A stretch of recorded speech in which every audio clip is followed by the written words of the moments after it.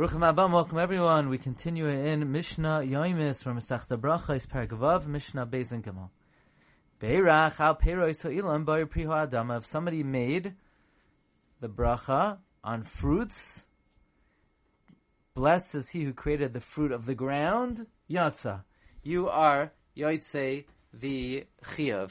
Because even on fruits, it is correct to say they are the fruit of the ground. Even though they grow on the tree, they also come from the ground. But the al peiros ha'aretz b'ir pri ha'etz, if you make a bracha on a vegetable, blessed is he who created the fruit of the tree, lo yatsa, you're not yotze because vegetables don't grow on trees. Al kulam, on all of these items, imamar shahakol niya b'dvarai, if you made the bracha of shahakol yatsa, you're yotze. Shahakol b'diavad is a bracha that you can be yotze for all of these foods, be it fruit, be it vegetables. The Yushalmi says that Rabbi Yossi argues on our Mishnah, and Rabbi Yossi is of the opinion, anyone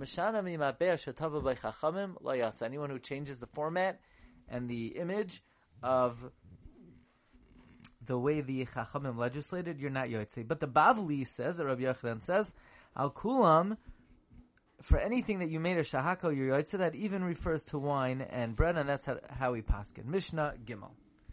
Al davar shein gedulim min haaretz, for something that doesn't grow from the ground, like meat or fish, oimer, you make the bracha of shahakol. Al hachometz, for vinegar, al hanovlos, and unripe fruit.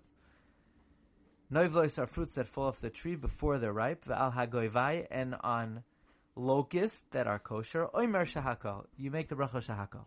Al hechalav, for milk, val hagvina, for cheese, val habeitzim, for eggs, oimer shahakol.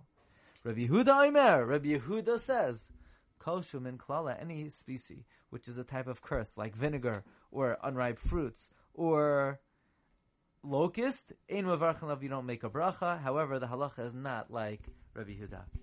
Okay, wishing everyone a wonderful day.